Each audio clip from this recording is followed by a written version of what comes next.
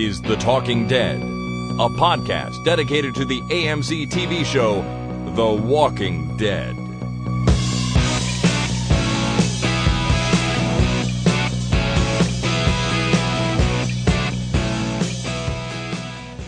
Hey everybody, my name is Chris. And my name is Jason. And this is The Talking Dead number 155 for Monday, March the 24th, 2014. This episode is coming to you on the Monday evening after the penultimate episode for Season 4. Yes. That means there's only one more to go next week. And I feel like I'm getting a little bit of a cold. Oh, really? I just want to say right now. So I'll try not to snot all over the microphone or anything gross like that, and hopefully I sound okay. You sound fine. I'm sorry that you're getting a cold. It's because we're going through a holy crap. Did you see that winter? And I'm, quite frankly, sick of it. Oh my God, am I sick of it too. Like, this has been the worst winter of all time. Well, I don't know about that. Of my life? Well, I don't know if it was the worst winter of all time. That I can remember, in my opinion. What about 1999 when we had that snowstorm and had the reserves come and dig out the city? Not here for it. Was in Europe for the winter of 1999. That was I had a really good time that winter. We had 6 people in a basement apartment for like 6 days. Yeah, it was great. We almost had that here during the ice storm in December, but here we are at the 24th of March, and it is still super cold outside. There's ice everywhere. There's snow everywhere. The city's just a disaster. I mean, we're supposed to get another centimeter tonight. See what I mean? Like, what the hell is going on? This winter is never freaking ending, and I'm super tired of it. Yeah. We need to open a studio in Southern California and move the podcast there. San Diego, my friend. Yeah, whatever. San Diego, L.A. I'll take any of those places. Texas, I don't want to go there. Nope. Too hot. I like it like this. Oh, you're nuts. I'm just sick of the snow, and I want it to warm up just a little bit so I can start woodworking in my garage again, because it's not a heated garage. And that's all I'm asking for is just a little sunshine and a little moderate temperature, maybe 10 degrees. That's it, 10 degrees Celsius. That's all I'm asking for. Oh, okay. I thought you meant 10 degrees more than it is now, and I'm like, dude, that only makes it like 1 or 2 degrees above zero. That's not enough. Just 10 degrees Celsius and a nice sunny day so that I can open my garage door and start doing stuff. I'll take 25 and sunny. Thank you very much. All right. You take it. Anyways, we're not here to talk about the weather or bitch about the weather, even though it sucks. Yeah. But I do want to talk about something new that we're going to be doing here on the podcast. I like new. So we've been, for a long time, part of the Audible program, and we've been recommending books, and we will still do that occasionally, I think, because Audible has been good to us. We also have our Amazon link, which when you do your shopping at Amazon, if you visit amazon.talkingdeadpodcast.com before, we get a little cut, which is very, very nice, and we really, really appreciate everyone who has been doing that. So happy if you keep doing that too. But we are going to try something new here for a while. Now, this service, anyways, was recommended to me by a listener whose name I should have written down, so I apologize I don't have you in front of me, but thank you for sending in the email about this. The Talking Dead podcast has signed up for Patreon. Oh. Which is basically a service online that allows people to support content creators or support people who make stuff that they like. That can be art, it can be videos, it can be, really anything, including podcasts. Mm-hmm. So what we're hoping that you amazing listeners will do is head over to our Patreon page and pledge us a tiny little bit of your hard-earned money. Now, no hard feelings if you don't want to or can't. That's not what it's about here. All we're trying to do is, bring in just enough money to keep the podcast going, pay for bandwidth, pay for hosting, pay for all the things that we need, to keep paying for to keep this thing off the ground here. To keep the lights on and the mics hot. Exactly, which I think we've said before. So if you go to patreon.com/thetalkingdead, that will be our page where you can become a patron of what we do. And we're not talking about a lot of money here. You can give as little or as much as you want, starting at, I think, 1 cent per month. Wow. I'm going to start pledging that right now. Thanks, man. I can afford 12 cents a year. That's that's going to help. Every little bit is going to help. We really do. Really will appreciate it. Now, we've set up some sort of levels of support, and I'm going to run through them right now, if you don't mind. Okay. Nope. $1 per month. If you pledge $1 per month, just $12 a year, you become a supporter, an official supporter of the Talking Dead podcast. And what we will do is post your name on a supporters page on our website so that you can be recognized. Now, if you don't want us to do that, let us know. And we don't want to post something that, or we don't want to post someone's name if they'd prefer us not to. But otherwise, if you don't let us know, we'll post you on the supporters page and you'll be forever enshrined there and you can brag to your friends and stuff like that. If you go to $2 per month, that'll be our silver level of support.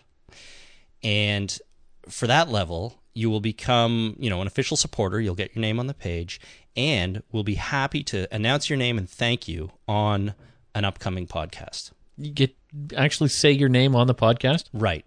So, That's awesome. Jason, if you supported at $2 per month. Not the 1 cent per month. No. If you went to the silver level, $2 per month. Right. I would say something like, thank you a great deal to Jason Miles from Pickering, Ontario, for supporting the podcast. Right. That's worth it. I'm going to do it. All right. Fantastic. If you go to $5 per month, that's our gold level. What we will do is everything from the first 2 levels, as well as mail you an actual thank you postcard signed by both of us. Yeah. So you'll get a Talking Dead podcast postcard. Come on, who doesn't want one of those? And finally, if you get to the platinum level, which is $10 or more per month, you'll get everything from the first 3 levels, and the postcard that we mail you will contain a one-of-a-kind zombie drawing done by friend of the show, Dave. That'd be exciting. So we really want to send out something unique, something special. Dave does comics. He draws zombies all day, or ogres, or various other things, and he loves drawing stuff. So he has been nice enough to offer to draw a completely original, one-of-a-kind zombie drawing on the postcard that we send you for anyone who pledges at the platinum level of $10 per month or more. That's awesome. Having said all that, you can pledge as much or as little as you want. If you decide that we're worth $100 a month, well, you can do that if you'd like. That's ultra super gigantic platinum. Yeah, that's right. If we have any more official levels, we'll have to come up with names like that.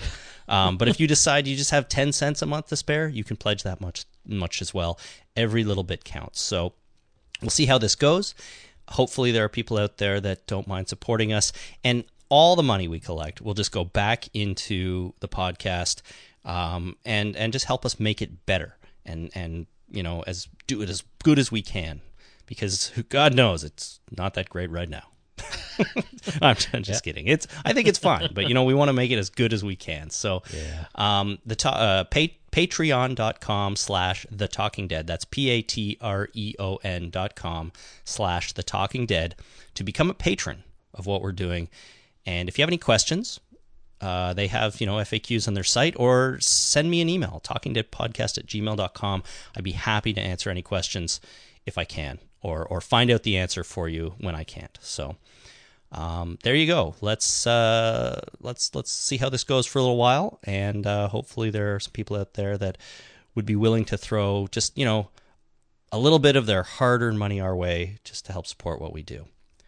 Good stuff. Okay, Jason, I'm going to play an entry in our Record Your Favorite Scene contest. Ooh, goody. I forgot about that in the last 10 minutes, and so I'm excited about it all over again. All right, man, here we go. This comes from Chuck on Planet Earth. Hold on! You're talking about this like it's already decided. This is a young man's life, and it is worth more than a 5-minute conversation. Is this what it's come to? We kill someone because we can't decide what else to do with them? You saved him, and now look at us. He's been tortured. He's going to be executed. How are we any better than those people that we're so afraid of? If we do this, The people that we were. The world that we knew is dead. And this new world is ugly. It's harsh. It's survival of the fittest.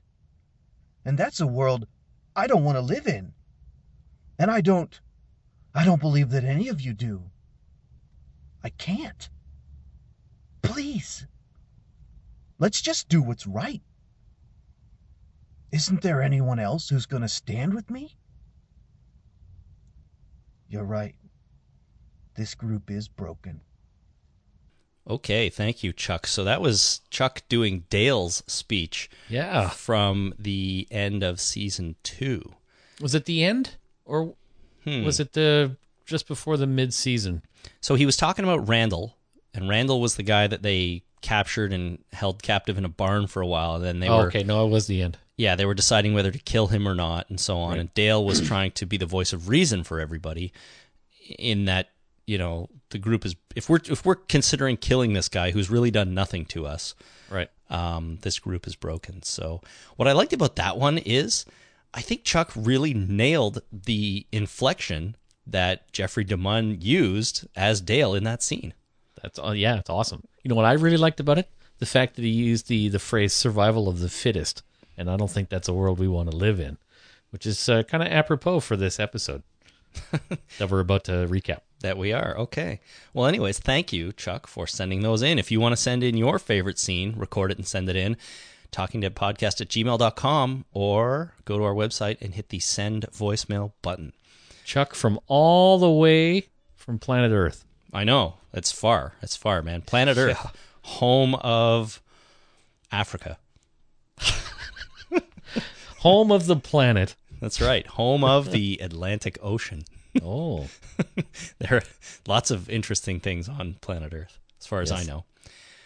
Okay, let's get into our recap of this week's episode, shall we? All right. Yep. This is Season 4, Episode 15. It is called Us. So, we open with Glenn and the gang walking down the tracks. Now, Glenn and the gang includes, let's see if I can get this, Glenn, Tara, Abraham, Rosita, and Eugene, right? Right. Yep. I'm not forgetting anybody? I don't think so. All right, so they're walking down the tracks. Eugene's talking to Tara about the zombie virus maybe having killed the dinosaurs, Right. which is bizarre, but why not? Eugene's a little crazy. Well, I mean, zombie virus, where it comes from in the different movies, and from what I know, is a virus from outer space. I think that's one of the origins of the zombie virus. I think there was reference to it in Shaun of the Dead. I think there was reference to it in Dawn of the Dead, and a few other ones. So, the dinosaurs were killed.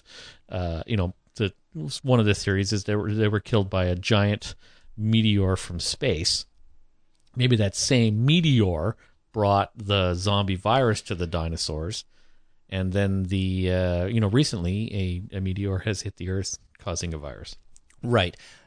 I think in certain properties, the zombie virus comes from space. I don't think that is a universal characteristic of the zombie virus, and I don't know if that applies in The Walking Dead. Well, I would agree with that. All right.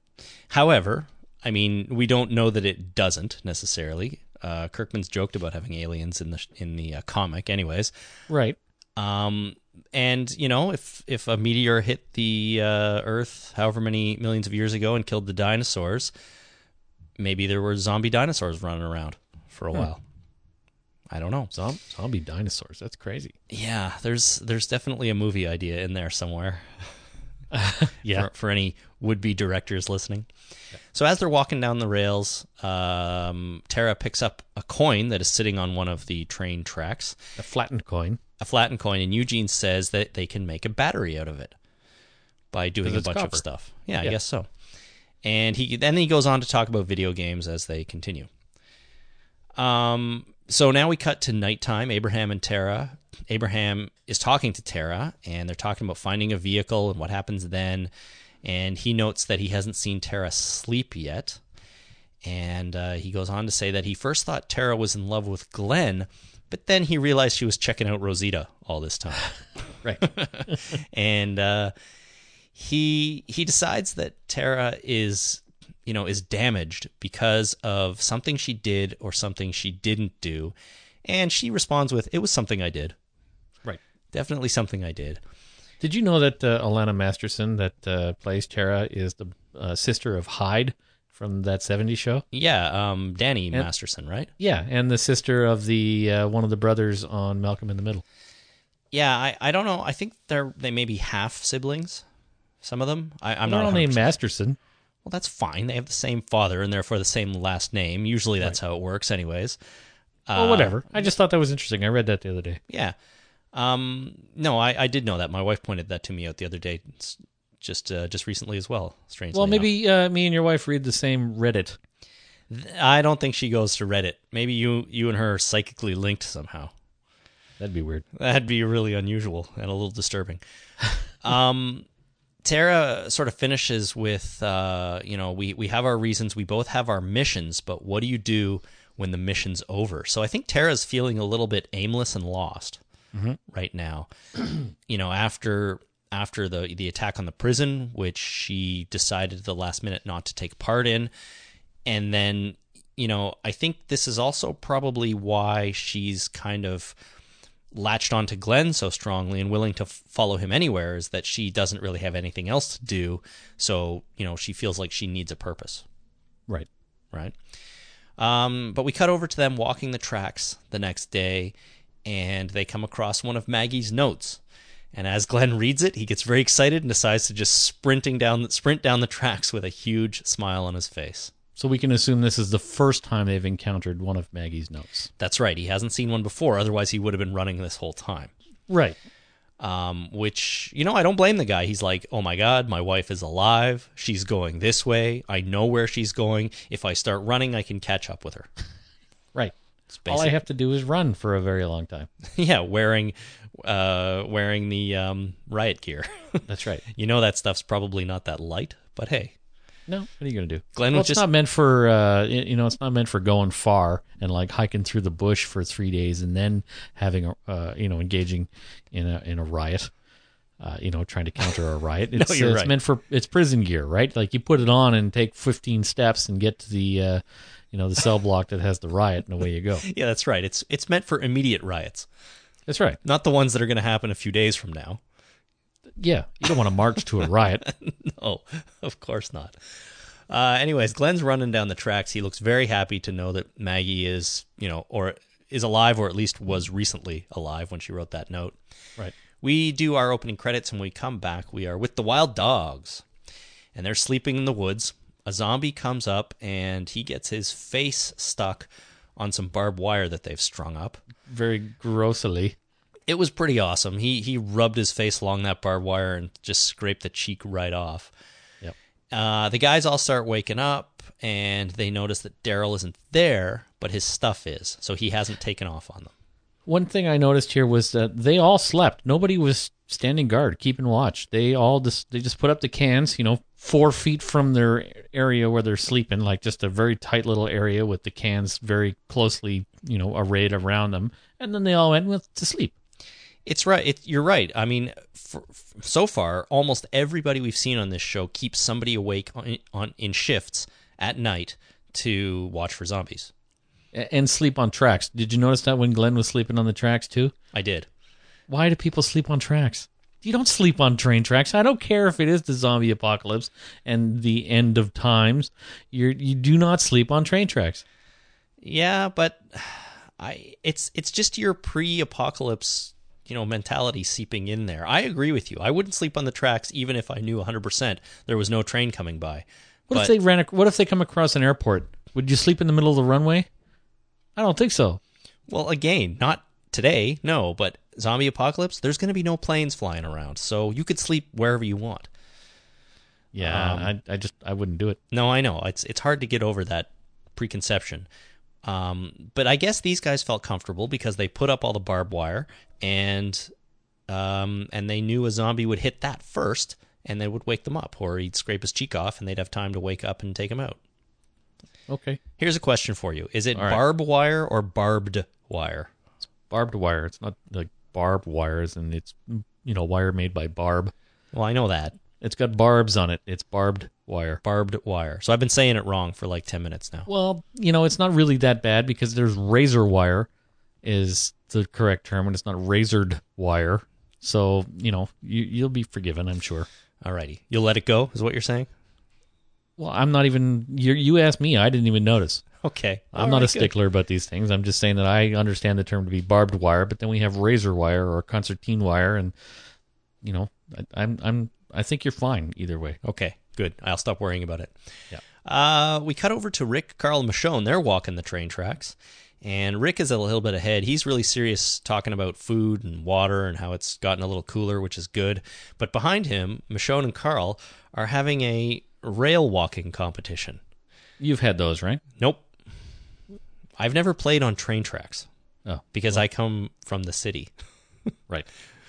And either way, playing on train tracks is probably dangerous. Well, yeah, but I've done that. Okay. Walk along the line and have a contest to see how far you can go compared to your companions. I mean, it sounds like something I would have done had I had easy access to train tracks as a kid, but I just didn't. So Michonne and Carl are doing this, and Carl eventually wins because Michonne falls off. So she owes him some sort of chocolate bar or granola bar that she's got in her bag, and he gives it to her. She gives it to him. And he eats it, but he shares it with her. So, nice Carl. That's nice. They're having a grand old time, the three of these people. They are. Rick even comes around, and he smiles, and he sort of realizes that these two have become close. I think that makes him happy. And, I guess nothing bad's happened to them in a while, so they're just having a lighthearted moment here. Yep. We cut over to Daryl. He's hunting in the woods, and just as he's about to bolt a rabbit, one of the wild dogs, who is called Len, he hits it too with his composite bow. Right. So they argue about who has claimed the rabbit. Daryl refuses to give it to him. And Len has some not so nice things to say about the piece of tail that Daryl just lost. Right. He's just speculating on why Daryl's so upset. Yeah, I guess so. But this doesn't sit so well with Daryl. And he goes to pull his knife, but just then Joe arrives. Joe is the leader of the wild dogs, and he stops him. And Joe goes on to explain the claiming rules that this group of merry men have. Right. In that, in this world, going it alone isn't an option, he says, but it's still survival of the fittest. So, which is a callback to the Glenn speech, or not the Glenn speech, the Dale speech. It's like, you don't want to live in a world where it's survival of the fittest, do you? Right. And here we are living in a world where it's survival of the fittest in this particular group anyway. You're absolutely right. And and with that in mind, if you want something, you have to claim it, and that's all you have to do. You have to say, this is mine, and no one else can take it from you. Right. So, they basically what they're doing is they've formalized the rules of dibs. Yeah, exactly. Yeah. Invented by Sir Walter Dibbs in 1843. Good. I'm glad you are up on your dib history. Right. So Daryl is reluctant to go along with these rules because this is the first time he's encountered them. And he's not really totally feeling a part of this group yet at this point. I think he's still a little bit wary. Len decides he wants to punish Daryl for his violation, but Joe says no, because how is he supposed to follow a rule he didn't even know about? And then he splits the rabbit in half and gives them each a half. Yes. Which makes sense. There's a Bible thing in there, right? What was it? I forget. Do you know your Bible stories? No, I do not. Where Solomon, there was something about a baby saying, it was my baby, no, it's my baby, here, I'll just cut the baby in half. Right. And then it's who's the real... Well, it's that old... I don't know if it's exactly the same in the Bible, this story, but it's that old story, who's the real sort of owner of this thing, right? When someone says, I'll cut it in half and you both have half, the real owner will back down and say, no, I do not want to see the thing destroyed, so you can have it.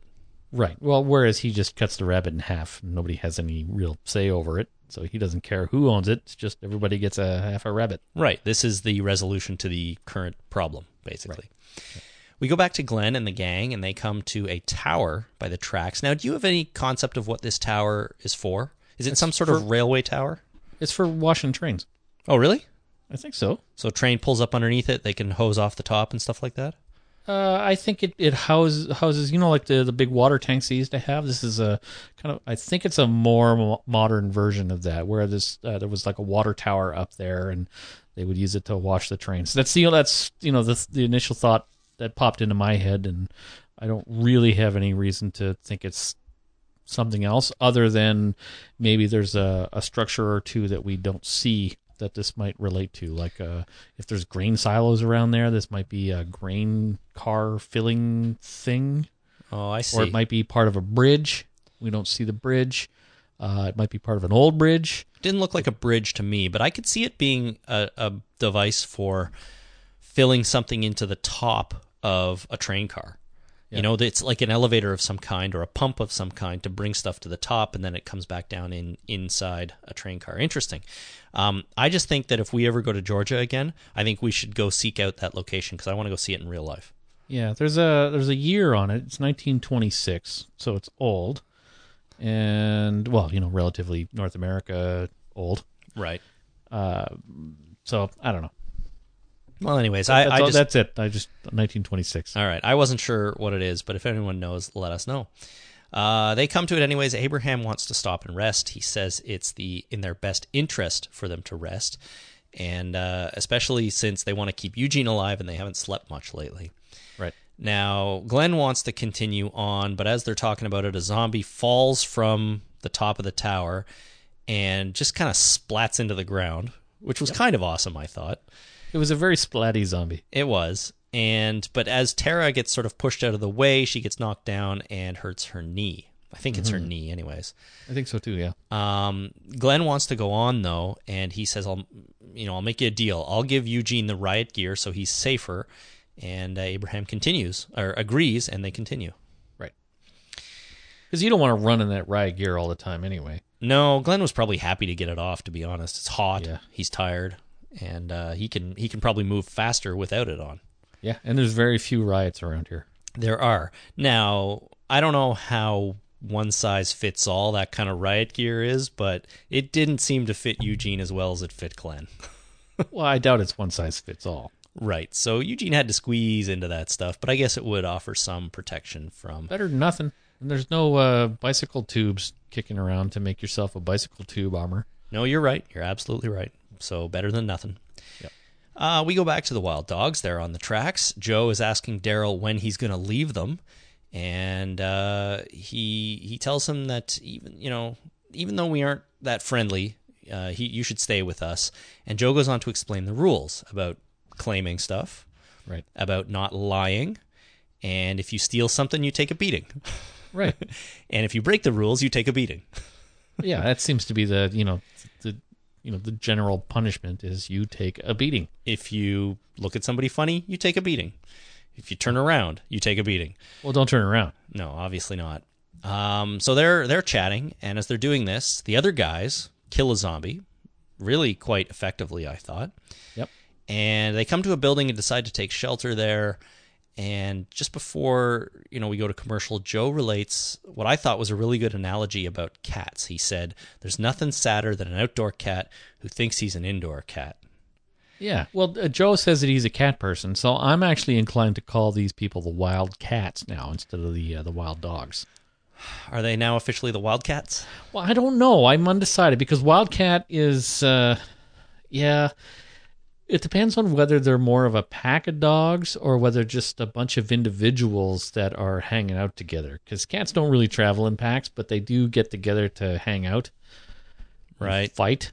Yes, they do. They're a lot more liable to fight when they're in a group than dogs will, because dogs will form a pack, right? Right, and they'll establish an alpha male, and then.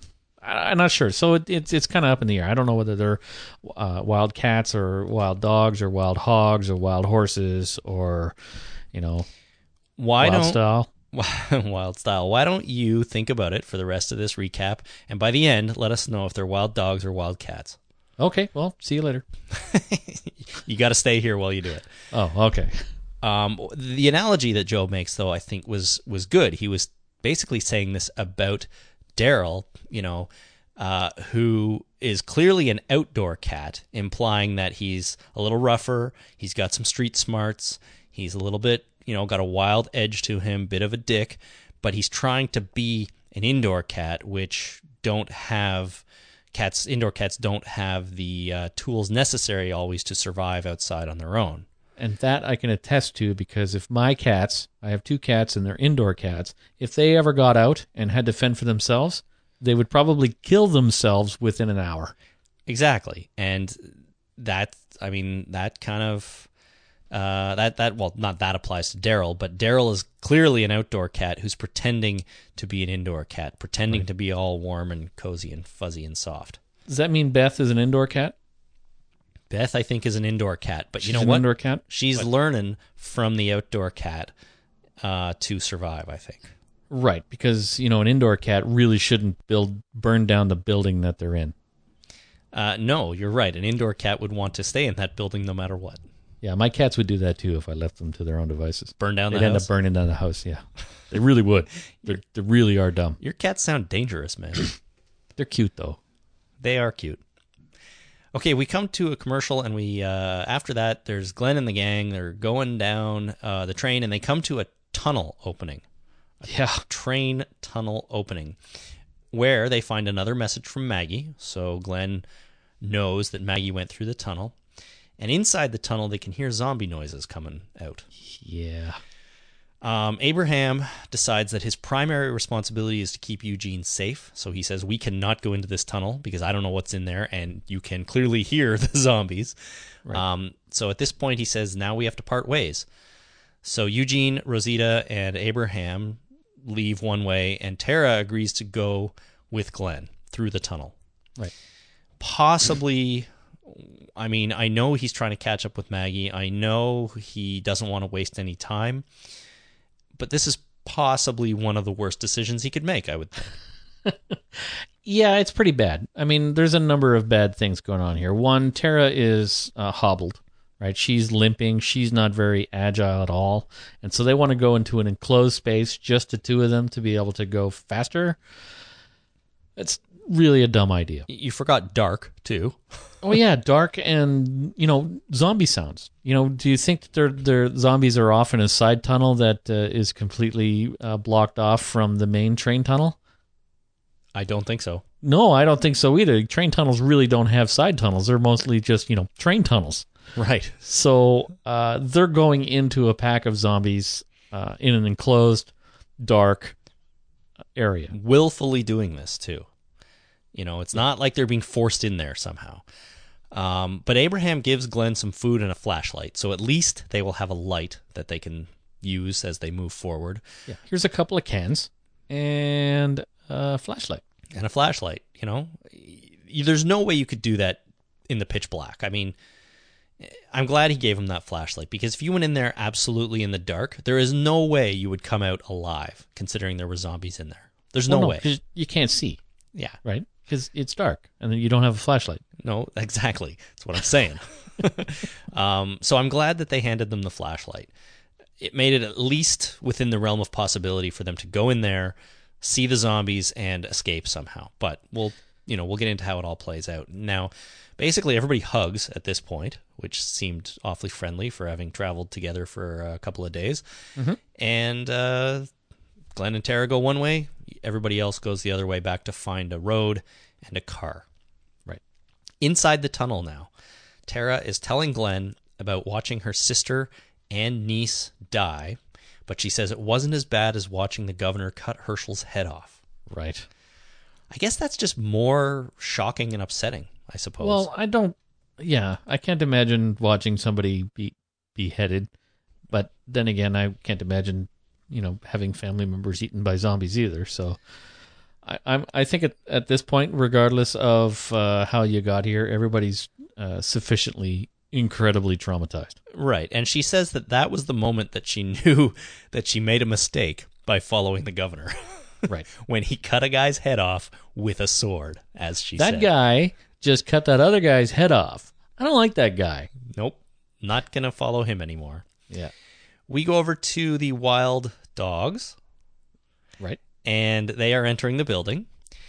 No zombies, but they find a bunch of cars. Right. And somebody says, nobody's here. They ain't been here for a long time. But Joe says we're getting closer. Now, we don't really know what he means, I don't think, at this point. No, we don't. But that's what he said, and they all start claiming cars.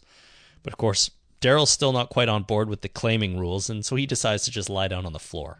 He's going to claim the floor, that part of the floor. I'm going to claim this Daryl-shaped section of the floor. Maybe a couple meters squared right here, and this will be mine.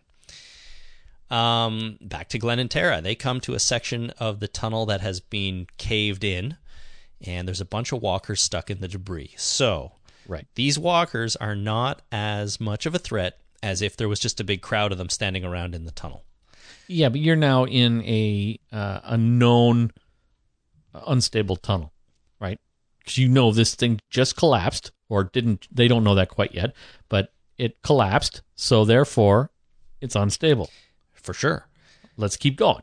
The other thing is, they're at basically a blockage in the tunnel that's full of zombies, with only one way out that could very well be filling up with zombies right now for all they know. Yeah, I doubt that. Well, you never know, though. I mean, zombies can stumble out of anywhere all of a sudden. Yeah, that's true. So Glenn starts looking for Walker Maggie. He starts looking through the debris to see if Maggie's stuck in there somehow. Right. And he starts stabbing a few in the head. They climb to the top of the rubble, and on the other side of all the debris, they find a whole bunch of walkers on the other side, really too many to easily get past. Right. And these ones are not stuck in debris. They are just milling around there, waiting for something to eat. If only Glenn were Spider-Man, he would just be able to crawl along the sides of the roof of the tunnel and get through there, leaving Tara behind completely, because Spider-Man does that. No, if he were Spider-Man, he'd be able to carry her. He'd be able to tie those zombies up in a web. Boy, being Spider-Man in the zombie apocalypse would be really handy. Yeah, because he could spin a web any size. And in any shape, you can shoot web balls. I mean, you make your own web juice. What does Spider-Man call it? Web juice. Web fluid. I don't know. I forget what he calls it. Web. They just spin a web. I think it's just called a web, isn't it? I don't think it's called web juice. No. Web fluid. I think it is. I think it is web fluid or something like that in the original Spider-Man comics. Anyways. I reject that. No, it's true, man. It's too bad. I'm rejecting it. All right. Well, anyways, being Spider-Man would be really handy. Yes, it would. But he's not. So So what happens? We come back from commercial, and Glenn does not see Maggie, so he assumes she's made it through. Right. And he insists on coming down and somehow pushing through all those zombies that are there. Again, I mean, he's single-minded in his focus to get through this way, and I don't know, man. He's not really thinking. No, and it's just dumb. Like, it's a dumb thing to do, Glenn. Does make for some good drama, though, and good excitement in the episode. Well, it's just he's gone into a situation that is completely ridiculous, with inadequate tools, into a dangerous enclosed situation, runs across a blockage, an immovable object, counters it, climbs over it, finds a horde of zombies, and still wants to continue. It's like, dude, turn around. Yeah, it really would make the most sense to turn around at this point. Although he's so far in now, he's like, I cannot waste that time. I have to catch up with her no matter what, even if it kills me. But what's the point then? Okay, well, what's the rush anyway? Like, he knows where she's going, right? She's going to stay there until he, gives a reasonable chance for him to get there. So relax. Just, slow is safe and safe is fast, or something like that. How does that go? Yeah, he says, Abraham earlier on, when they're at that mysterious train tower, he says, tired is, oh crap, yeah, it's something about tired is unsafe and unsafe is dead. It's not that, but something. Slow is smooth and smooth is fast. Yeah, I don't know if that was it either. Oh, I heard that on Modern Family. It was a Modern Family joke from Wrong show. His name? From Phil, yeah. Yeah. Anyways, bottom line is Glenn should turn around. Yeah, it's an untenable situation. Get the hell out of there. So, but he doesn't, and we cut back to Abraham and the gang, and they find some cars. They have now found a couple of cars in the road. They kill the zombies inside, and they get in a minivan to drive away, and written on the minivan's windshield in the dirt is, "Let Mama be." Yeah. I guess let Mama be a zombie in that minivan. Yeah, because she's in there and she's trapped and she's not hurting anyone and she's not getting hurt. She just happens to be a zombie. So if you wouldn't mind, would you just leave her be? Leave her be. He didn't see the sign until after he dispatched Mama. He did. Now, I like the way he killed her. He got her stuck in the sliding minivan door, stabbed her in the head, and then did you see he ragdolled that zombie out of that car? He just grabbed it and sort of flung it onto the road beside the van. I did see that, and I was wondering about the interaction between the actor and, I assume, a stunt woman, because I don't think they would just subject that, an extra to that kind of punishment. So I thought that was interesting. Just the production of that, having a conversation. Yes, you can just drag me out of the car and throw me, willy-nilly. I'll be fine. Yeah. I promise. I'm sure they probably used a stunt person for the zombie. Yes. And then just threw her around, unless it was a dummy. But it didn't look like a dummy. It looked like a real person. I think it looked like an actual human being. That takes some talent, I say. Yeah. Rosita and Eugene are now driving while Abraham sleeps in the back, and they're arguing about navigating. No, they haven't left yet. They're arguing about navigating, right? Right, yep. And Rosita now references Thompson, seeming to indicate that Eugene screwed something up in the past and got somebody killed. Right. Don't know what's going on there, but she ultimately lets him be the navigator, so he'll be reading the map. We go back to our tunnel. Glenn distracts the zombies with the flashlight, and they try to climb over and sneak past. So the zombies are like cats. They're looking at the flashlight on the wall going, ooh, what's that?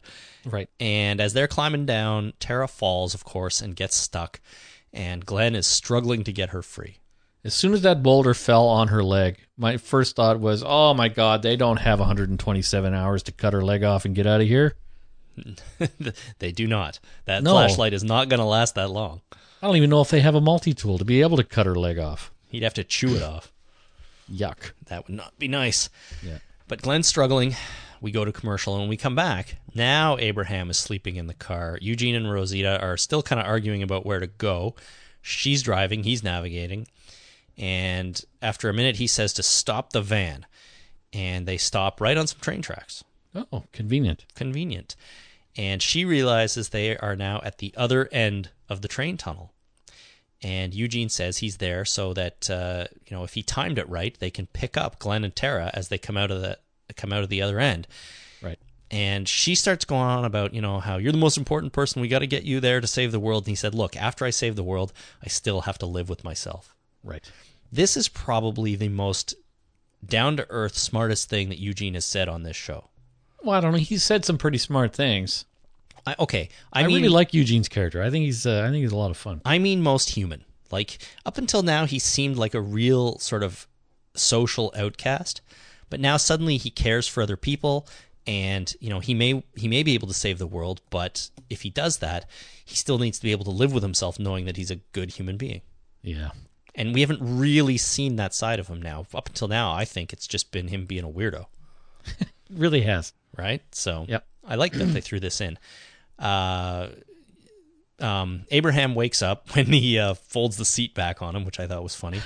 And they're all kind of arguing about stopping, and Eugene sees something come out of the tunnel and goes, "Guys, look." Oh my God, look at that. Yeah, and we cut away. Back to the wild dogs. They're still in their little building with all the cars there. Len, he accuses Daryl of stealing his half of the rabbit, and of course Daryl denies it. Yep. Joe comes over and empties Daryl's bag and, finds the rabbit. Oh my God, the front half of the rabbit's in Daryl's bag. It is. So, did Daryl steal it? Len, he says Len planted it there. Joe asks him if he did. Len says, "No, I wouldn't do that."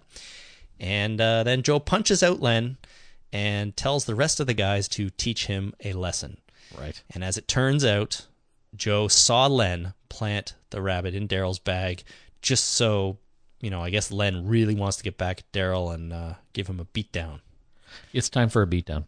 It is, but it backfires on him. So now Len is getting the beatdown for lying. He broke the rules.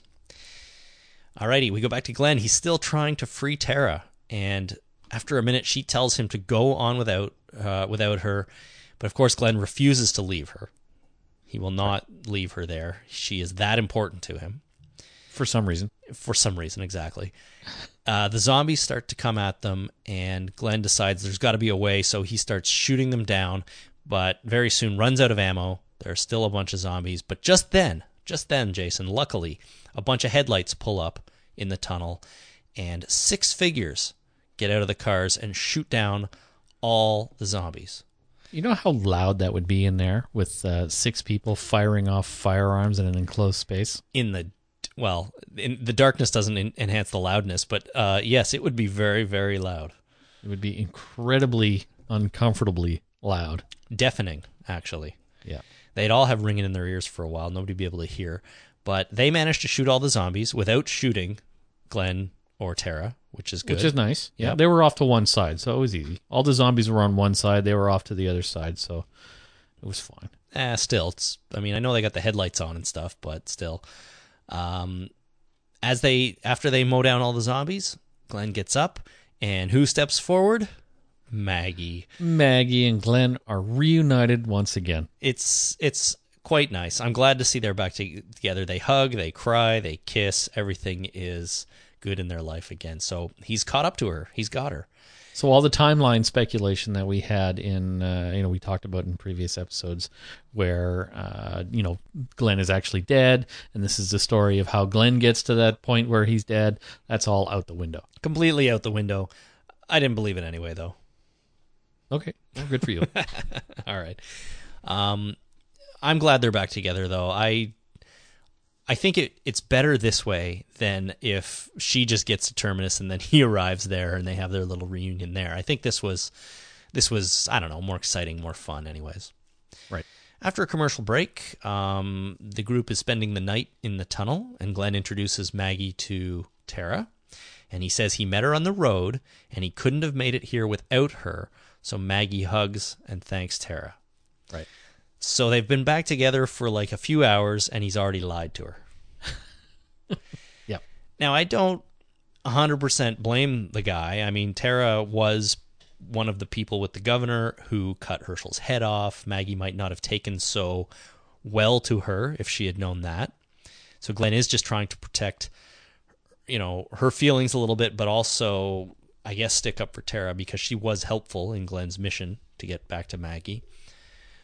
But you don't want to lie to your wife. Well, what's the point of having a wife or a long-term girlfriend if you can't lie to them constantly? Is that and your at every philosophy on opportunity? marriage? Yeah. Okay, good. Well, I guess Glenn shares that feeling with you. Yeah. So, when you haven't seen your wife for a while, and you get back together and you reunite after a while, and you've got another girl in tow, what do? You lie about that other girl. Right. You don't say, look, she was a survivor. She was stuck in the prison. She may have been she may have been part of the enemy for a while, but she made a mistake. She's still a living human being. I helped her, and then she helped me. You don't say that. You say, no, I found her, and she helped me get here. I was very lonely on the road, and she was very, very helpful until we got back together. But luckily, she likes girls, so... Oh, yeah, and she's a lesbian. You don't have to worry about that. Right. Yeah, I don't know why I lied, but I guess, and that really pissed me off when I was younger. It wasn't so much that people would lie. It was that people would lie just for convenience sake. Like, it wasn't even a big lie. It was just because it was easier to lie than to explain the truth, when it didn't really matter ultimately which one. The truth was fine. It just took too long to explain. And that kind of thing really has always annoyed me. And it annoyed me here that, there's no real reason to lie other than I need a story that is short. I need 4-word story rather than 15-word story. So here's the lie. Yeah. And I guess this will come up at some point again down the road. The truth will come out, and we'll have to deal with it then, I suppose. Yeah. It's one of those things, it's like the You Are All Infected when Jenner told Rick, and then it took him a whole season to let everyone else know. Right.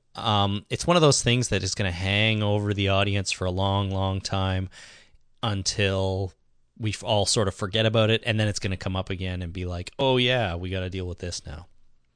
Yeah, I'm not really sure. You think? I think this is the kind of thing that ultimately will get dropped. Really? It'll just go away? I think it'll just go away. I don't think it'll become a plot point at any point. I think it may come up again, but I don't think any kind of situation is going to arise out of it. Okay. Maybe they'll deal with it like next week. I don't know. Maybe it'll be come and gone already. Who knows? Right. Anyways, the gang is now all talking about going to D.C. together. Eugene here mentions that they lost 8 people on their way from Texas. Wow. So we're getting little bits and pieces of sort of their backstory. And Eugene thinks that they're only a day away from Terminus, so they might as well go there first, check it out, maybe get some rest, and then move on. Sasha and Bob, of course, are with them because they were with Maggie, and they say that they will go to D.C. with them to help them save the world, but they want to see Terminus first as well, and ultimately Abraham agrees. Right. So now we're all on the road to Terminus. Finally. We see Maggie and Glenn. They're resting. She explains how she brought the ceiling down on the zombies, which is kind of interesting. Yeah, she just fired up into the air. What was she saying? I was just trying to think of what you would do in this situation. Right. And what's that? A random act of violence? Well, just start firing off into the air and, hope for Deus Ex Machina? I guess. I mean, she had to somehow think that destabilizing the ceiling of the tunnel like that would make it collapse on itself, but it's a dangerous game to play because you don't know how much of that is going to collapse, and you're in the tunnel too. Okay. Do you honestly think that if you walked into a train tunnel or even a subway tunnel with a handgun and fired 6 shots into the ceiling, that the whole thing would come collapsing down? No, of course not. No. So that's got to be one hell of an unstable train tunnel to begin with. Yes. Now, it could have been in a state of disrepair, but you're right. It would have to have been just about to fall down anyways, probably. Right. In that a couple of, 5 or 6 shots into it would take it down. So now the Gardner, if you did that at the Gardner downtown, that might come down on you. Yes. The raised highway across the lakeshore in Toronto, that thing would take a couple shots and the whole thing would collapse. It's such a piece of junk. It's pretty unstable. It falls. There's, just for the people that don't live in Toronto, pieces fall off that thing all the time. Yeah, don't stand underneath it. Good times. It might be fixed up, but have you heard of our mayor? Yeah, you might know our mayor from recent news articles about smoking crack. Rob Ford, you may remember him from crack smoking videos, just all kinds of stupid stuff. So, yeah. Anyways, what do we got here? So the picture of Maggie sleeping falls out of Glenn's bag, and she picks it up, and she goes to burn it, but Glenn protests. And she says, I don't need a picture. You won't need a picture of me anymore, ever again. So they burn it. So this show seems to be like when in doubt, burn it kind of. Yeah, community. You're right. So if you're bored, let's burn a house down. Yeah, I don't like this picture. Let's burn it down. Okay, first of all, they have a fire going on in an enclosed space, and I didn't much appreciate that either because that's a recipe for carbon monoxide poisoning. Maybe the ceiling had collapsed enough in that there was space for the smoke to escape. Right, but not light to come in. It was nighttime. How do you know? Well, I don't know. I just assumed... It was light out when everybody entered that tunnel. Yeah, it was, I guess. But we have to assume a little bit of time has passed as they've sort of cleaned things up and everybody's introduced each other. I don't know that it was nighttime, but I'm just saying. Where did they get the wood? They carried it in from outside. From outside the tunnel. They have cars, man. They drove out, got some wood, brought it back. And then used the cars to barricade the entrance so they knew they were safe. Okay. Well, I'm just, why not hang out by the entrance of the tunnel so that you could get the hell out of there if you needed to, instead of going as deep into the tunnel as you could possibly go right up against a blockage that is dangerous because it collapsed on Terra. Oh, suspension of disbelief. I don't know. Okay, yeah, it's a weird situation. I don't think that they should hang out in that spot for the night. That seems like an unreasonably unsafe place to go. This is one of those scenes that has all kinds of logistical problems with it, but I didn't mind it when I was watching it. Right. And I don't want to analyze it too much because then it'll start to bother me. But overall, I thought it was kind of a cool scene, at least little bit different, and it was fun to watch, I thought. Okay. I mean, I don't mean just them sitting around talking around the fire. I mean, the whole idea of a collapsed section of a tunnel with zombies stuck in it and, people showing up and shooting them all down. I mean, all that, I think, worked pretty well. But you're right. There are a lot of issues with setting up camp in the middle of a tunnel right by a collapsed section like that. Right. With no light. And lots of dead zombies. Yeah, exactly. So we go over to Daryl. He's waking up, and they go outside of the building, and they find Len out there dead. With an arrow through his skull. Oh, I didn't notice that. So they beat Len to death and then put an arrow through his skull. That's right. Oh, well. And left the arrow in his skull. Yeah, they didn't pick it up. Those guys aren't so smart after all. No. Now, Daryl goes to cover him with a sheet, but then changes his mind and doesn't bother. He was a dick. I guess so. He doesn't deserve to be covered. He's now walking with Joe through a field. Joe offers him some booze, and Daryl takes it. Yep. And he says something like, I haven't been drunk first thing in the morning since before all this before it all fell apart. Lit at dawn, he said. Right. I haven't been lit at dawn since before this all happened.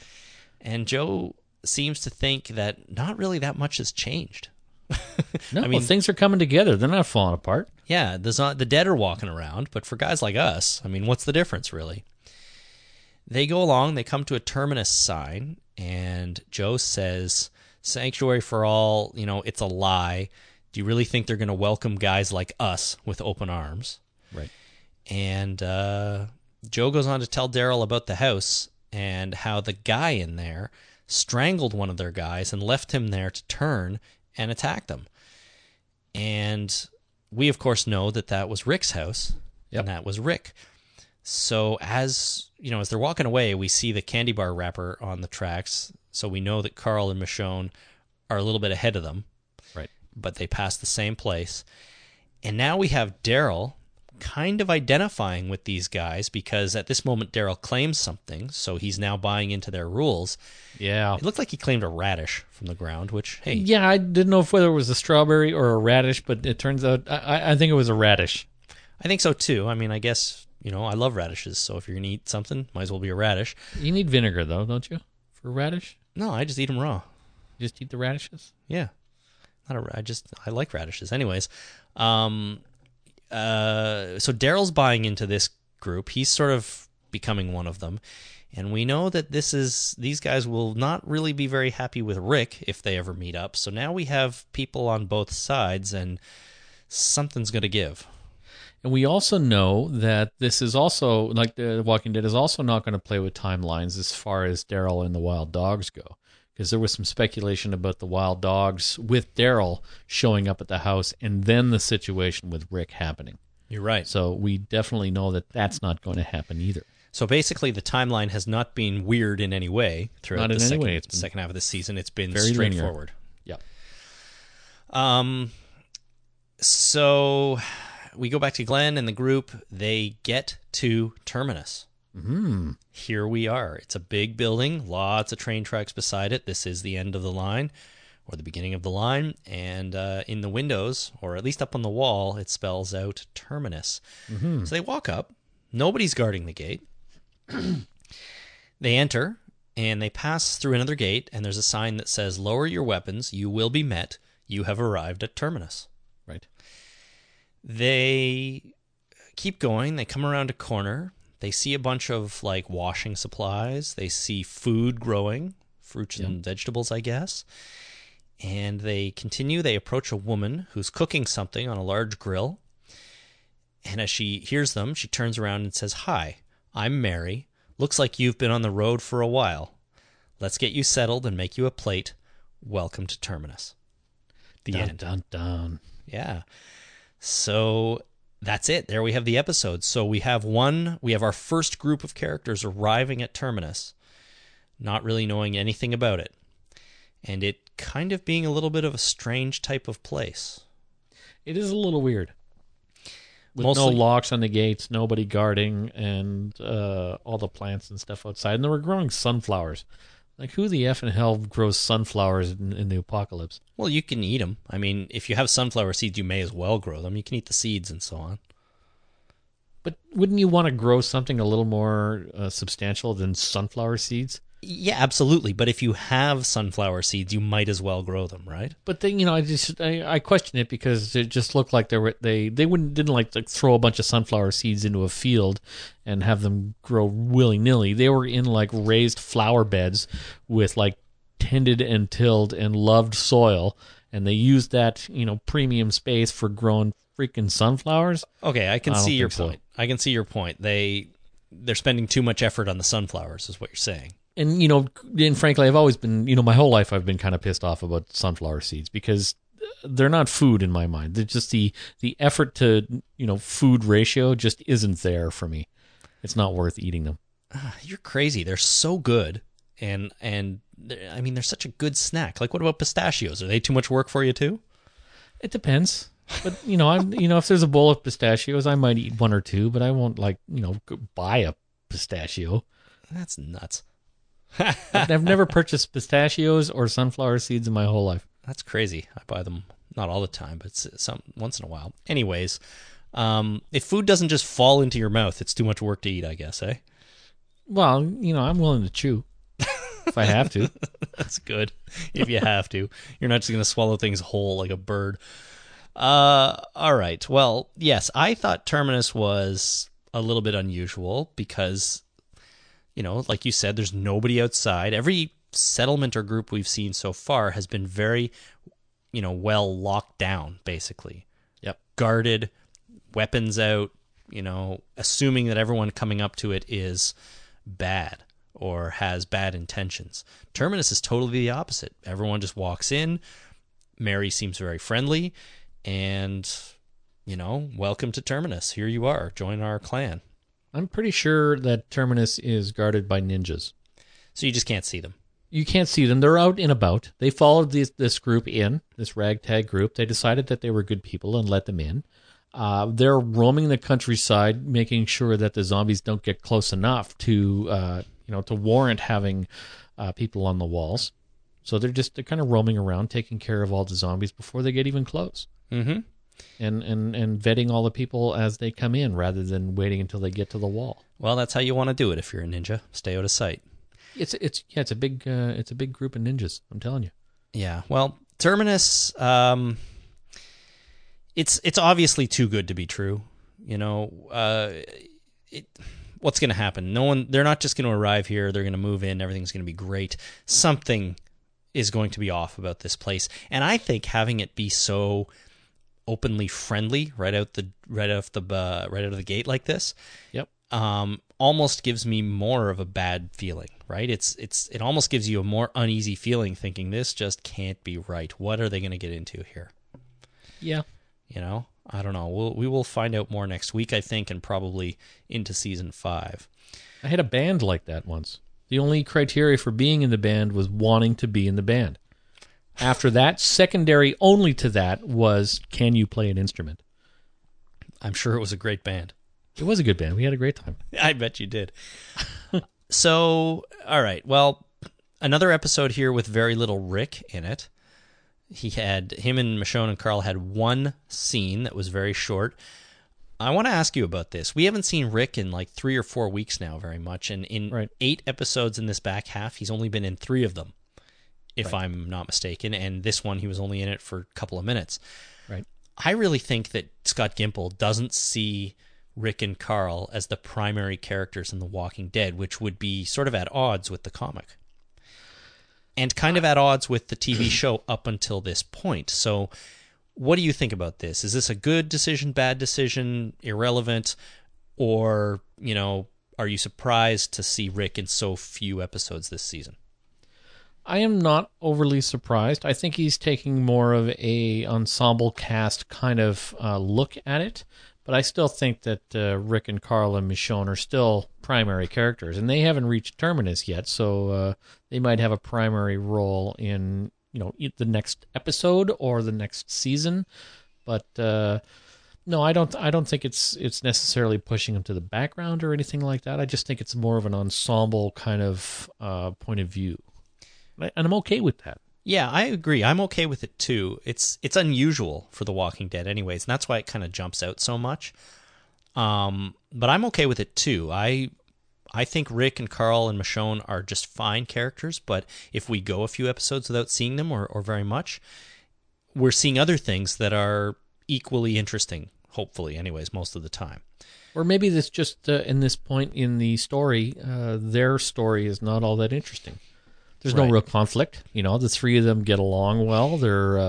They work well together. They're a tight-knit team they're enjoying themselves, obviously. They have chocolate bars, and they're playing games along the road. Yeah. So there's no real conflict there, so why pay attention to them? Yeah, no, that's basically what it is. It's just unusual, like I said. But I think we will get, I know we're going to get more Rick and everybody in the season finale on Sunday. And going into season 5, I'd be surprised if they didn't become, maybe not the focus again, but clearly, definitely a bigger part of the show once again. I think we just got a half season here where everybody's scattered, and they decided to focus on some of the other characters a little bit more. Now, maybe it was no different. They were treated no differently than everybody else. I mean, we only saw Tyrese and those guys for a couple episodes. Daryl, I maybe had a little bit more screen time, but there were episodes without any Daryl in them as well. So, I think I'm probably just reacting to something that doesn't really exist, in that we didn't have any less Rick and Carl than anybody else. It's just striking because usually we have so much of them. Right. But we'll see. I think they'll be a bigger part of the show moving forward from here. Let's see. When Glenn and Maggie burned the picture of her, to me, that was totally like an old police officer on his last day before retirement saying, "Oh, I can't wait to get out of here and spend my retirement with my family. It's going to be so great." You just know something bad is going to happen. He's going to be shot. He's going to be killed, and he's not going to be able to live up to that or live out that happy life.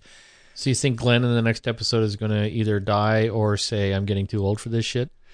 I think Glenn or Maggie are not safe in this last episode. Maybe not the finale, but maybe early in season 5. Although that feels like too much of a break in between. That picture burning was like, you're never going to need this picture of me again. Yeah, you will, because I'm about to be killed off next week. So right. Well, if anybody's going to die, it's going to be Maggie then, right? I think it's going to be Maggie, yeah. And didn't Kirkman say at one point that somebody is... Okay, slight spoiler for the comic coming up here, everybody. Slight spoiler. All I'm doing is, Slight spoiling, mentioning a character from the comic. Kirkman said that somebody on the TV show is going to die who is still alive in the comic.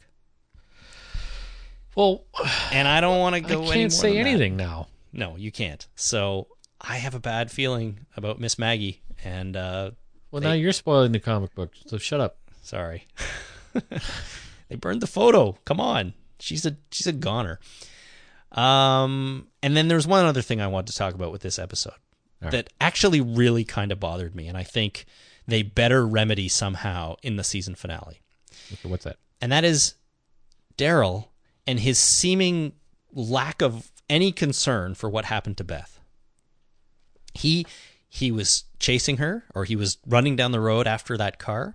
He met up with the wild dogs, and yes, it took him a little while to get used to them, but he immediately started traveling with them. They've been walking the rails for a couple of days, and Daryl seems to have no concern whatsoever with what happened to Beth. How can he just join another group, leave on his merry way, and not at least stick around that area, hope to find her or hope to track her or find some clues or anything like that? Because clearly the wild dogs didn't take her, which, we talked about a few weeks ago. So why is Daryl so unconcerned with where Beth is? Why wouldn't he be out looking for her?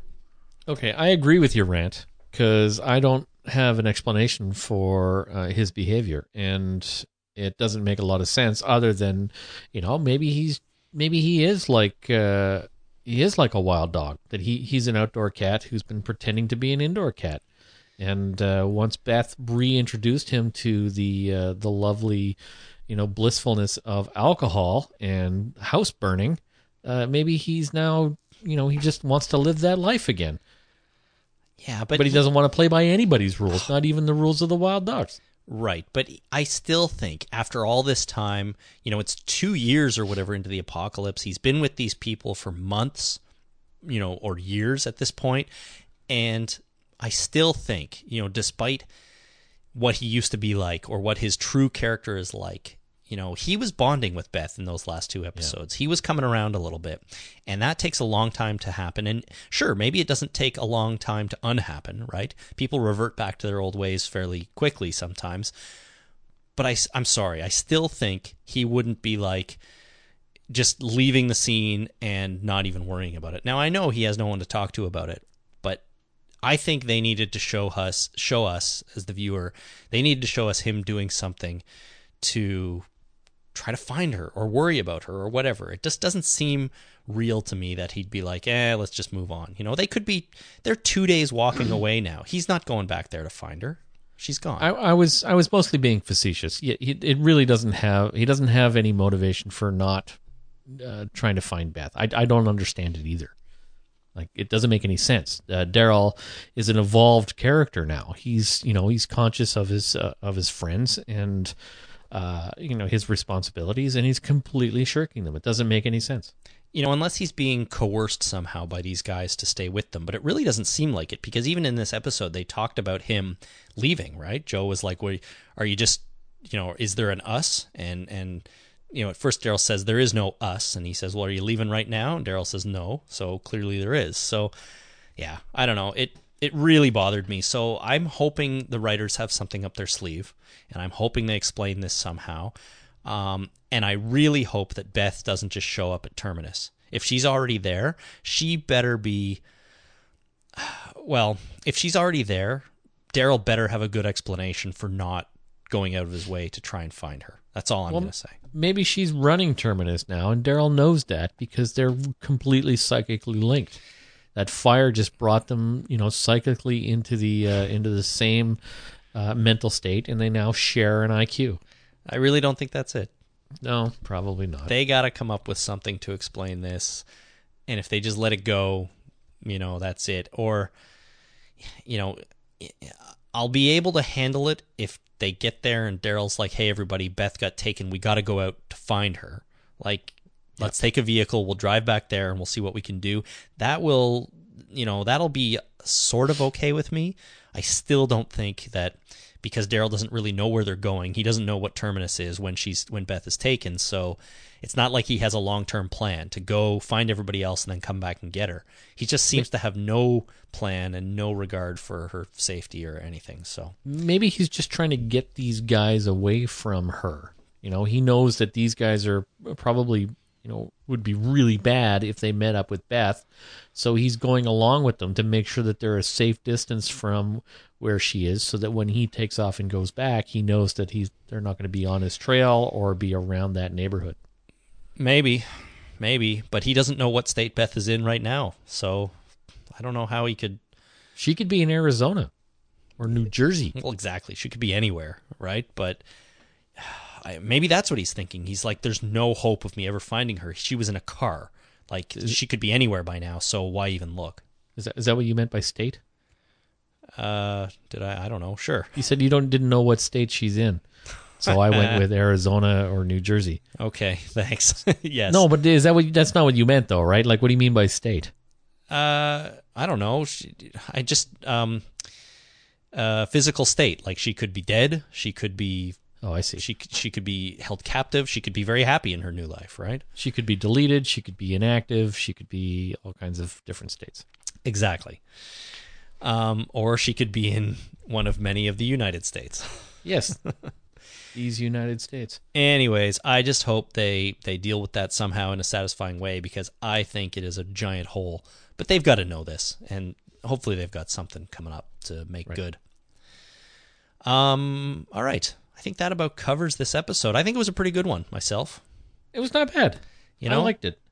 This one, along with the last couple have been really good. after maybe a few that were a little weaker. So I think they're building up for a really strong finale next week. I would give this a solid 4 one-eyed mutts out of 5. It's a pretty good rating. Yeah. I'd agree with that. Maybe a 4.1 one-eyed mutts out of 5. Right. Pretty good. Well, you don't want to start, splitting one-eyed mutts. Well, into tenths. into 10 pieces. You can split a rabbit in half, but I don't know if you can split you can split a one-eyed, mutt in half, but it'd be kind of hard to split it into an equal tenth. Right. All right. Well, I'll go with you and round to 4 then. Okay. It's a good one.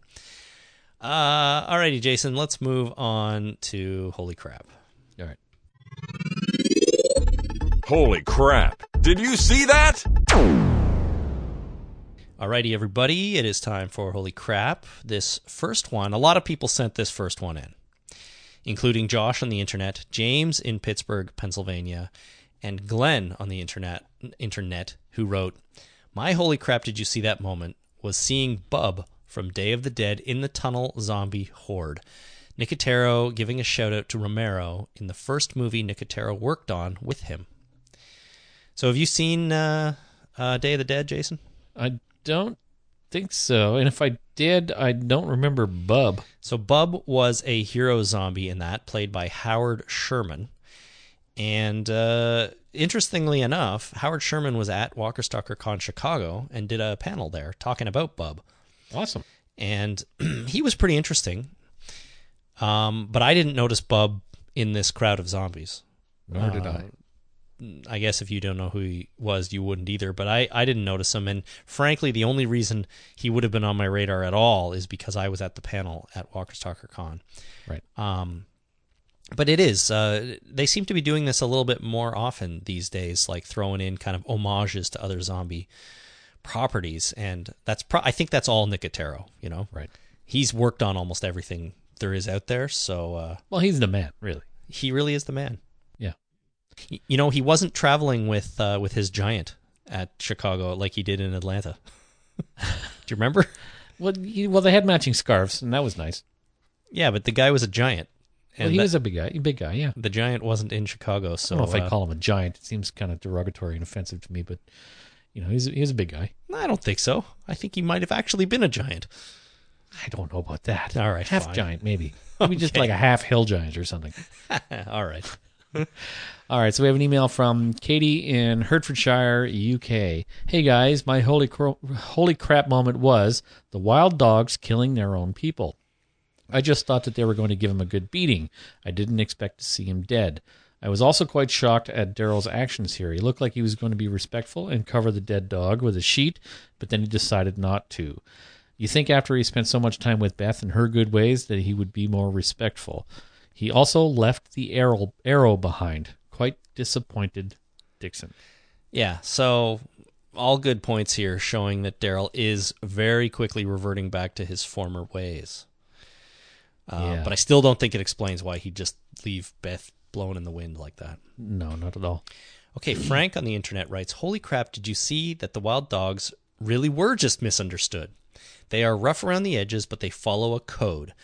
They killed off a really, really bad person, and they value truth and justice. Rick did them more harm than they would have done to him.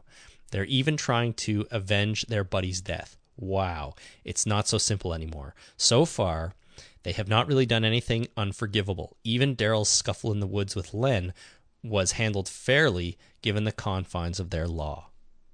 Right. Now, do you remember the argument over the bed in the house with Rick? I do. So, did someone call dibs or was it claim? The funny thing about that is there was a guy sleeping in the bed already when the other guy came in and then choked him out for it. Did anybody say the word claim, though? That I don't know. We'd have to go back because maybe the guy just went up and lied down in the bed, which is, all well and good. But if somebody comes in and goes, claim, then the bed's his because you didn't call dibs within, earshot of someone else. As we all know, Sir Walter Dibs in 1883, dictated these rules that in order to call dibs, you have to have somebody hear that you've called dibs. Exactly. It has to be witnessed. Right. It's like shotgun. If you're calling shotgun in a car, people would have to be within earshot so that they know you have called shotgun. Yeah, shotgun is like dibs, but only with more specific rules. And you have to be invisible. You have to see the car. You can't just call shotgun. Right. Like the next time we go on a road trip, I can't call shotgun right now. Right. You have to be in visible Inside of the sight car. of the car. Yeah, and shotgun rules don't apply. Like say you, me, and your wife are going out to get in your car to go someplace. I can't call shotgun because the wife automatically gets shotgun, or if she's driving, you get shotgun, right? So there's other rules, whereas dibs is a little more vague because you can call dibs on anything, and I don't think there are any spouse or significant other rules for dibs. No, I don't think so because there's no connection between you as a couple and whatever is being claimed. Right. Like shotgun would be. I'm always going to be driving, so my wife should always be riding shotgun. Right. All right. Good to get this straight. Yeah. No, these rules do exist. All right. So we have an email from Ken in Sacramento. My holy crap moment for the episode Us was when Glenn and Tara were parting company from Abraham, Eugene, and Rosita to go into the train tunnel. Abraham gave Glenn a large flashlight for the journey. While Rosita was giving Glenn a goodbye hug, that flashlight went from hanging demurely at his side to being fully erect in front of him. It made me think of those old comedies where they pull away from an impending sex scene, then show a clip of the demolition of a smokestack backwards right before a train goes into a tunnel. Very Mel Brooks. Okay, so the flashlight went from hanging down to being fully erect. Ooh, a hug. I didn't notice that, but I'm going to definitely go back and look for that because it does sound hilarious. And then they went into a train tunnel. You're right, and then they went straight into the train tunnel. Perfect. It really is. The whole thing was very Mel Brooks, like Ken said. If indeed even if the flashlight didn't go up, they went into a train tunnel. Yeah, they sure did. Good times. That's funny. Ken, thank you for that one. That was awesome. Chuck in Chesapeake, Virginia says, my holy crap, did you see that for us was when the world has collapsed, ownership rights have devolved into calling dibs on something. I hope that if Daryl and the wild dogs come across a car, Daryl yells shotgun. I also thought it was funny that the leader of the wild dogs settled the rabbit agreement Solomon baby style, cut it in half. Jeez, I should have read this before the episode. There you go. So references dibs, calling shotgun, and Solomon's baby. Awesome. Good stuff. All right, so we next is a call from Vicky in Jersey. Oh, yay. Here we go. This is my first time putting in a message. So, long-time listener, first-time caller. Okay. My holy crap moment is Eugene says, you're hot. Tara says, I like girls. Eugene says, I know. Kind of think there might be a relationship anyway. I don't know, just some thoughts. Really wish that Eugene would kind of, give us an idea of what his plan is to save the world. Or maybe he feels that everybody else is just too dumb to follow along with what he foresees. I love Eugene and what's his name? Redhead with the muscles, Abraham. Love those two. They're so quirky, and they're the geeks, and they're my kind of people, and it's really, really awesome to see people like that step in, and it's just really fun. Love the podcast. Thanks a lot, guys, and signing off. Bye. Thanks, Vicky. So she had a holy crap and then segued right into some feedback there, but I'll allow it because I do want to talk about the point that she made about nobody talking to Eugene about what he actually knows, what his plan actually is, and what really is going on here. I've said in the past that this show is pretty good about people asking the right questions and providing information to each other as characters. But here's sort of an example of the opposite. It is. Now, imagine the dialogue of meeting Eugene for the first time. This is Eugene. Our entire life purpose is to get him to Washington, D.C. because he knows what caused the outbreak and knows how to fix it. What's the next question that's asked? What caused the outbreak and how do we fix it? Yes. So nobody's asked that question. No. Like, not once. It's like, oh, okay, well, maybe we should go to Terminus first then. You're right. It's ridiculous. Like, oh, really? That's interesting. This whole thing that has been the central point of our lives for the last 18 months, you have the cause of and solution to this situation? Please, tell me more. And it's not beer, as Homer Simpson would say. Yeah, it's crazy. Now, the only thing I can say that might explain it is that really Glenn and Tara are the ones that met up with these two, or these three, right. And Glenn's single-minded in his focus on finding Tara. So even when someone says, I know what caused this and I can solve it, Glenn is like, I don't care. All I want to do is find Tara. So, I may not even heard what you just said. All I care about, Maggie, not Tara. All I care about is getting on the road and finding my wife. Okay, so the Stokey Monster would have this question. If I was him, I would ask this question. If I was Sasha, I would ask this question. If I was Tara, I would ask this question. Yep. If I was Maggie, I would ask this question. All these people met Eugene, and nobody's asked this question. They could have easily explained this away by Eugene being a complete ass and saying you wouldn't understand. Mm-hmm. One little phrase sure would make him slightly less likable, but at least would alleviate us from being annoyed at nobody's asking the question. You're absolutely right. They totally should have put something like that in there, and I could live with that. I could live with that if he just said, look, I'll tell you later, you wouldn't understand, or it's very scientific, it would take too long to explain it right now. Anything like that would work. Or even some mumbo-jumbo about, just some kind of jerky answer that gets way into weird jargon. That's fine, too. Yeah. It would turn it into a character flaw rather than a plot hole, which is much preferable in my mind. Much, much better. Well, I have a feeling they're building up to something here. Maybe this will be a big reveal next week or in season 5. Right. So they'll fill the plot hole by him being a jerk. I guess which so. Which is fine. Yeah. That's fine. Who's next? You're next. Oh, Gemma from Bryn Mawr, Wales, UK. Gemma sent in 4, but I chose this one. She says, Glenn and Maggie's reunion. Although I do think the burning of the photograph was foreshadowing of some kind. Chris agrees. If you've been listening, you know I agree. All right. Next we have Joe from Roanoke, Virginia. My holy crap, did you see that? Was when the group walked up to Terminus and all the gates were unchained. There was no security, and clearly no one cares about the walkers traveling into their setup. Also, the group seemed extremely relaxed as they walked in. They seemed very trusting after being on the road for days. Yeah, that's the thing I didn't realize at first, too. That, yes, Glenn and everybody had their guns up when they were first going through, but then they see a sign that says, lower your weapons, we'll come and meet you, and they just do it. And they just walk in all relaxed, and they're not concerned at all. They're like, this is the first time they've encountered something that's not locked down tight with guys with big weapons guarding it, and they're like, oh, this is refreshing, and they just go in. I mean, I don't know. That's the genius of Terminus.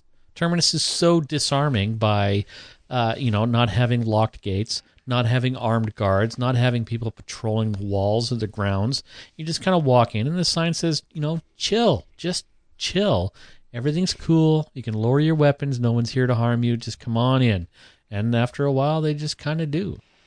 I guess, but I'm thinking if it were me, maybe I'd hang back for 12 hours, just observe the place, see if anybody else comes and goes. I mean, I know they're anxious to get in there because they can probably smell the cooking, but I just think, you come up to a place like this that seems so friendly, you're going to be a little wary of it.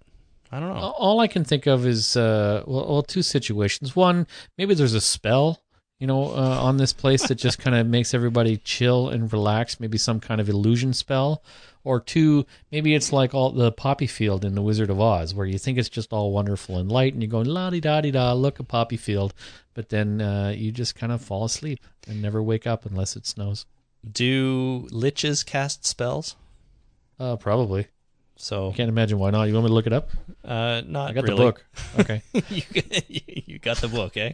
Yeah. Yeah. If the liches are involved, then that must be it. It's important to note here that I didn't bring up the Lich this time. It is weird, isn't it? It's some kind of spell. Like, it might be some kind of Terminus spell, but I don't know if it's caused by a Lich or not. Okay, great.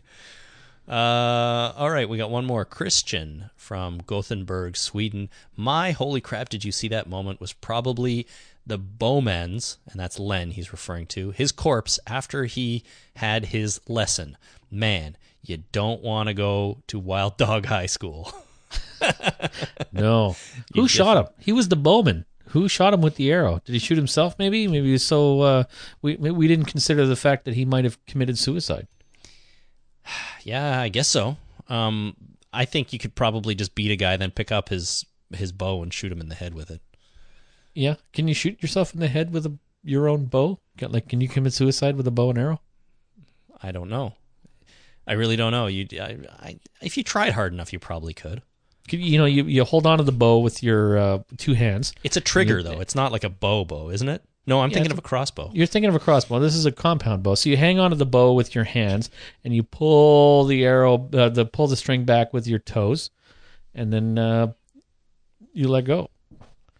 Maybe that would work. I don't know. Keeping the arrow steady and pointed at your own face might be a little bit difficult with your toe. Well, I'm going to say he did not do that. I'm going to say one of them picked up his bow and shot him in the head with it. All right. So we have 3 more here, Jason. The next one is for you, but these last 3, I just want to let everyone know, get to be a little bit comic spoilery. Okay. They refer to some things that are from the comic books that may or may not have something to do with this episode.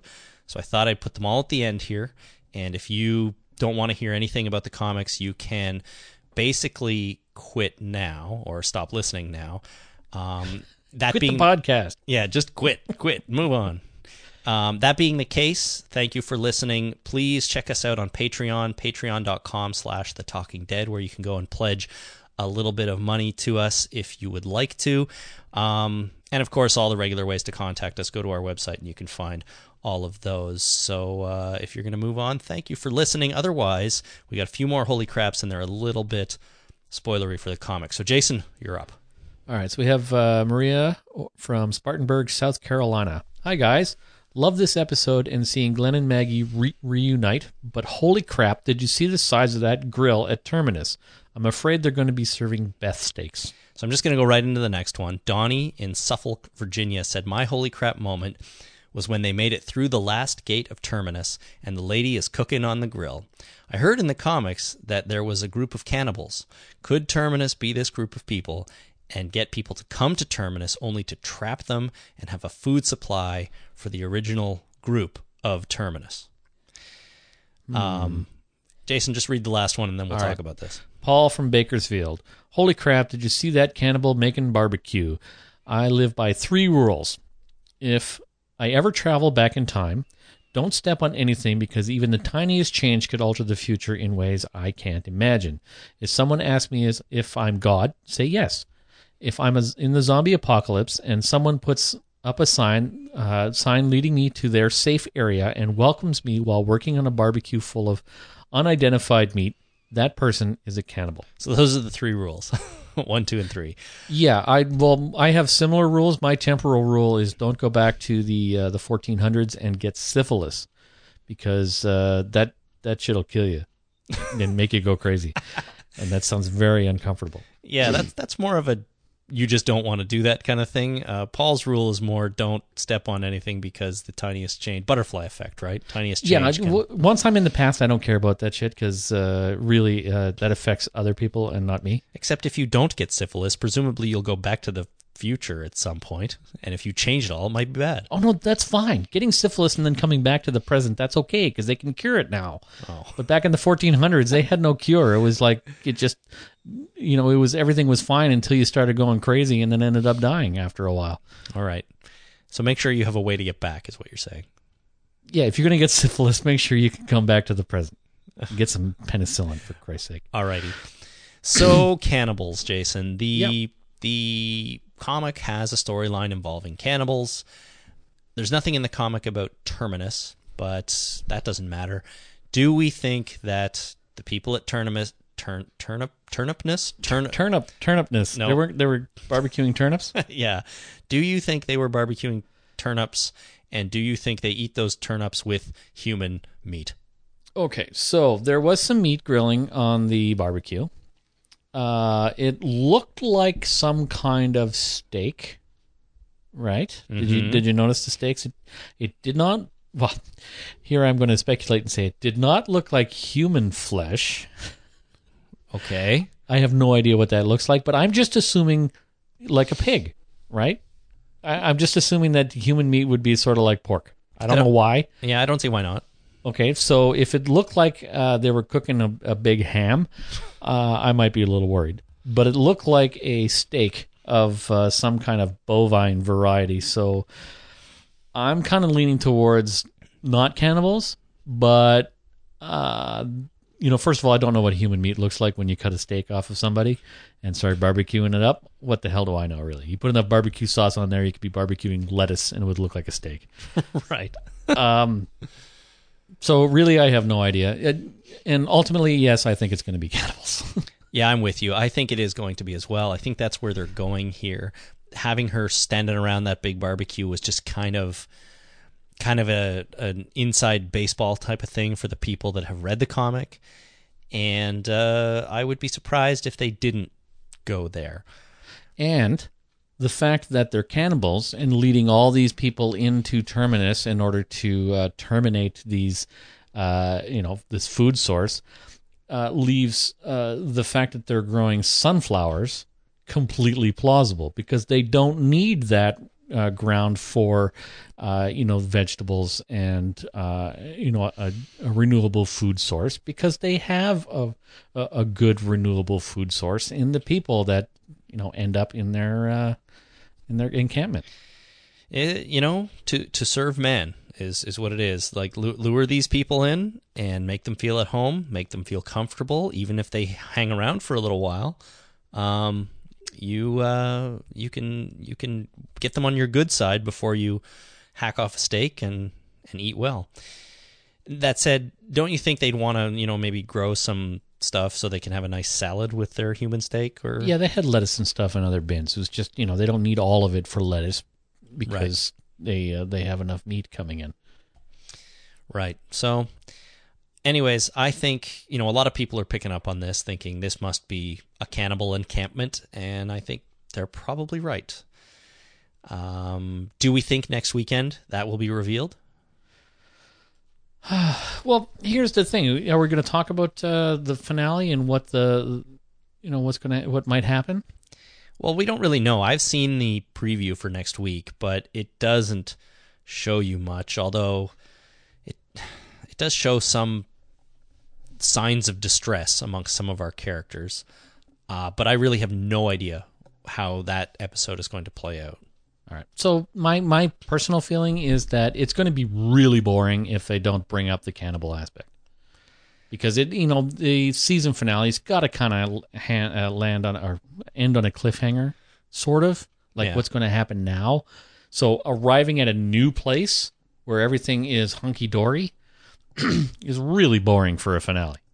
Right, the only conflict could be, the wild dogs meet up with Rick and Michonne, and then Michonne takes them all out. Like, who cares? You're right. So, and Rick with his big gun is going to blow the crap out of anybody that's there, and Michonne's going to twirl around and slash people's heads off, and that'll be the end of that. Daryl will be like, I didn't like those guys anyway. We got to go back for Beth.